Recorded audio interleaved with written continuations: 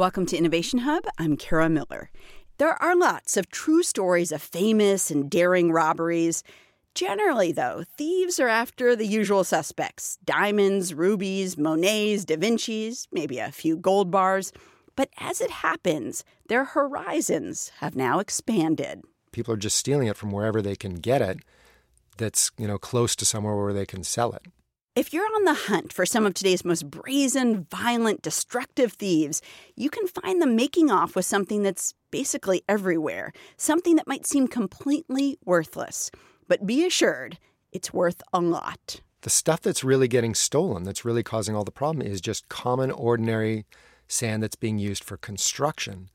And the reason is just volume, because you need, to build just an average house, you need something like 400 tons of sand. Right? To build a school, you're talking thousands of tons of sand. In a new book, The World in a Grain, the story of sand and how it transforms civilization, Vince Beiser argues that sand has become one of the most important and fought-over commodities in the world. And if you want to know why, there's pretty much a one-word answer. Urbanization. Basically, sand is what our cities are made out of, right? Concrete. Every concrete building in the world, every shopping mall, an office block, an apartment building is made out of concrete, which is just sand and gravel stuck together with cement. And all the roads that connect all those buildings, also made mostly of sand. All the windows in those buildings, also made of sand. And in developing areas, China, India, Africa, cities are growing so fast, we're now adding an average of 8 New York cities a year to the globe. So basically, to get the sand to build Shanghai and Vientiane and Lagos, people are stripping riverbeds bare, stripping beaches bare, lake bottoms bare, literally down to the rock, causing massive environmental damage. So in response, in many places, governments and authorities are trying to stop that and to put controls to, limit the damage that's being caused by sand mining. That in turn has just created a giant black market in sand, literally run in India, where it's probably at its worst. They call them the sand mafia. I kid you not. Beiser says that mafia has killed hundreds of people, including journalists, police officers, and all sorts of other folks. So I went to investigate the killing of this one particular guy, a man named Paliram Chauhan, who lived in a village just about an hour south of Delhi. And what happened there was a local sand mafia, a bunch of thieves basically, came in and took over about 200 acres of his village's land, ripped up all the crops, stripped away all the topsoil, and started digging out the sand to sell to builders in Delhi. Well, this guy tried to organize, the village to get this to stop, and he kept complaining to the police and to the courts and to the media and anyone who would listen to try to get this to stop. One of these guys said to him, "You're starting to really annoy us. Cut it out, or we're going to kill you." About a week later, 3 guys burst into his house and shot him dead in his bed.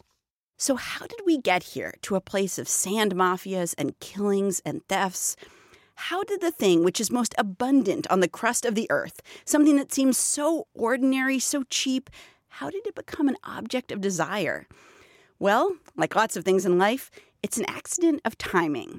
Back around 1900, a guy named Edward Ransom was working on building things with concrete. But concrete wasn't super attractive, and at first, he just couldn't get anybody to bite. People were like, why would we do that? We have bricks, we have, stone. Why would we try this crazy new material? Right. So he had he pushed it and managed to get a few buildings built. And he had a few buildings in place when all of a sudden the San Francisco earthquake hits, 1906. The city is completely devastated. Massive earthquake, followed by a 3-day fire. Most of the city is burned literally to the ground. But when the smoke cleared, there, standing amid the ashes were, guess what? Edward Ransom's concrete buildings. Because concrete is, basically fireproof. Right. And that really got a lot of attention around the country and around the world. People really started to look at this stuff and go, wow, this stuff really works. Let's start using it. And Thomas Edison was completely in love with it, decided he was going to build not only concrete houses, but concrete furniture, concrete couches, concrete pianos. A concrete couch sounds fantastic. Right? Super comfy. Who doesn't want to unwind on your concrete couch at the end of the day? Exactly. And, pluck out a tune on the concrete piano when you're up for it.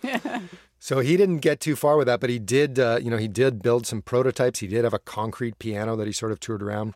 But it just kind of shows you how, over the moon people were with this stuff. Because you think about it, it's so much easier to work with than basically any other building material that people have ever created. It's a liquid. You pour it into whatever shape you want. You leave it alone. You come back and it's solid stone. Right. And it's not just buildings. It's the national highway system. I mean, it's just pervasive in ways that it's hard for us to even kind of wrap our minds around. Exactly. It's the highways, it's roads, it's dams, it's airport runways. I mean, it is literally, the concrete is really the foundation of the modern world. You could not have the world we live in without concrete. And if that wasn't enough in terms of saying how important sand is to us, that it's this crucial element of concrete, it's also the foundation of making glass. So when you think about H.J. Heinz and the very beginnings of the packaged food industry, or delivering milk to people, or wine bottles, or beer bottles, or Coca-Cola, those things, you could not have done any of those things without sand. Exactly. And it turns out that the manufacturing glass, right around the same time that concrete was really, sort of coming into its own, a very similar thing was happening with mass manufactured glass. Right? Glass has been around for thousands of years. People have known how to make it, sort of crude forms of glass since at least ancient Egypt. But again, it was during the Industrial Revolution, late 1800s. There was a man in particular named Michael Owens who worked for a glass manufacturer in Toledo, Ohio, who invented a machine, the world's first machine for mass manufacturing bottles. And this made them the biggest bottle manufacturer in the world and made possible, just like you said, it completely revolutionized how we eat and drink. Because all of a sudden, in a way that was never possible before, you could put beer or ketchup or peanut butter or whatever you wanted in these containers and ship it across the country and keep it on your shelf for, weeks and months. Completely changed the way that we eat. Is the sand that's used in America, so if a school was being built in some town in the U.S., does that sand come from America, or is it being potentially stolen from somewhere in India or whatever? Yeah, usually it comes from somewhere close by. As soon as you start having to transport it, the cost of using it goes way up. And this is why, a big part of why it's such a problem, is because you really need to get your sand from close to where you're building, whatever it is you're building. And if you are building a city of 20 million people like Shanghai, you need an awful lot of sand from very close by. So it means you're really tearing up basically all the sand that's in the vicinity. And I assume that ruins farmers' land. And I mean, that means you're tearing up the areas around Shanghai to build this vast city. I would guess that the people around Shanghai and the countryside around there aren't thrilled that you're dredging their rivers and polluting them and whatever. Exactly. So, I mean, in the specific case of Shanghai, so Shanghai has just exploded in the past 20, 30 years. They have added, since the year 2000, Shanghai has built more skyscrapers than there are in all of New York City. Wow. Just since 2000. Just since 2000. They are not kidding around. Right. Right. And most of that sand came from the Yangtze River, came from the bottom of the Yangtze River, which is one of the most important waterways in China. And they did so much damage, they were killing so many fish and causing so many riverbanks to collapse. People's homes and farmers' fields were collapsing into the river that they've basically banned sand mining on the Yangtze River and moved it up a little further to a lake called Lake Poyang, which is probably the biggest sand mine in the world right now. And that, of course, is causing all kinds of problems. There are all kinds of endangered species that live there, endangered birds and rare manatees that are really under threat because of the sand mining. You're listening to Innovation Hub. I'm Kara Miller. I'm talking with Vince Beiser, author of the book, The World in a Grain, the story of sand and how it transformed civilization. Do you worry that we're running out of sand? I worry about it a lot, absolutely. I mean, it's happening. It's kind of similar to what's happening with oil and gas in a way. I mean, of course, there's a lot of sand in the world, right? There's more of it than anything else. And we're not going to literally use up the very last grain anytime soon. It's not going to be like Mad Max with, people fighting over the last, pile of sand somewhere. But the stuff that's easy to get, just like with oil, the stuff that's close to the surface, close to where we need it to be, is mostly gone. And we're having to go further and further and really do more and more damage very often to the environment to get at the stuff that's left. And in a lot of places, like here in the United States, there's plenty of sand. For instance, where I live in Los Angeles, there's plenty of sand, construction sand right nearby, but it's now underneath the city, right? The city has spread out and covered. Right. They're not going to bulldoze houses to get the sand. Exactly. But that means that we have to go further and further afield and truck in sand from, 50, 100, 150 miles away to get the sand to build buildings in Los Angeles. And that, creates more truck traffic, more greenhouse gas emissions, all of that bad stuff. I mean, to give you an idea, sand is in such short supply here in Los Angeles that we actually import some from Canada. Wow, which is not close to Los Angeles. Which is not close at all. Last time I checked.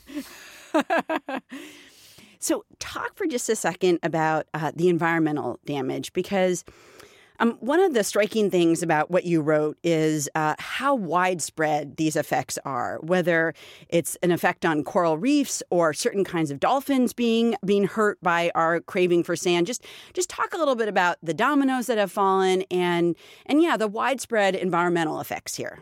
So one of the number one problems is when we suck up that sand, the easiest place to get that sand, the best place is from river bottoms. The sand down there, it's nice and clean, it's well sorted, it's washed, and it's really easy to get. All you need to do, float a boat out onto the middle of a river, drop a big suction pipe, basically a big straw down to the bottom of the river, and just suck up hundreds and thousands of tons of sand. This is done all over the world. The problem with it is, if you're any kind of creature or plant that's living on the bottom of that river, you're gone. Right? Your whole habitat has just been destroyed. Also, when you stir up all kinds of sand and muck and other stuff that clouds up the water for what can be a very long time, that can also suffocate fish and other things that are living in the water. It also blocks sunlight from getting through the water to plants and to coral reefs, right? Underwater plants need sunlight just like above ground plants. So a lot of things get suffocated and killed just by sand being stirred up.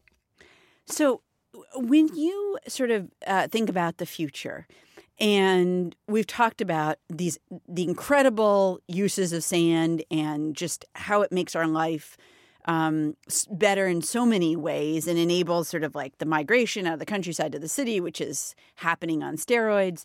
But then you see all these downsides and this kind of mafia around sand. Is there an alternative? Is there something we could be doing better? Is there, a way to wean ourselves off sand? Have you thought of any sort of solutions here potentially? There are a lot of people, a lot of researchers all around the world looking at ways that we can use sand more efficiently or replace it. For instance, we could, there's a lot of work being done on creating new forms of concrete that use less sand or that use other things instead of sand, like shredded bamboo or shredded waste plastic. But at the end of the day, we got to think of sand as just one more natural resource that we are over-consuming. Because again, sand is the most abundant thing on the planet. And if we're running out of that, which we are, then we're really in trouble. Vince Beiser is the author of The World in a Grain, the story of sand and how it transformed civilization. Vince, thank you so much. Thanks. It was great being here.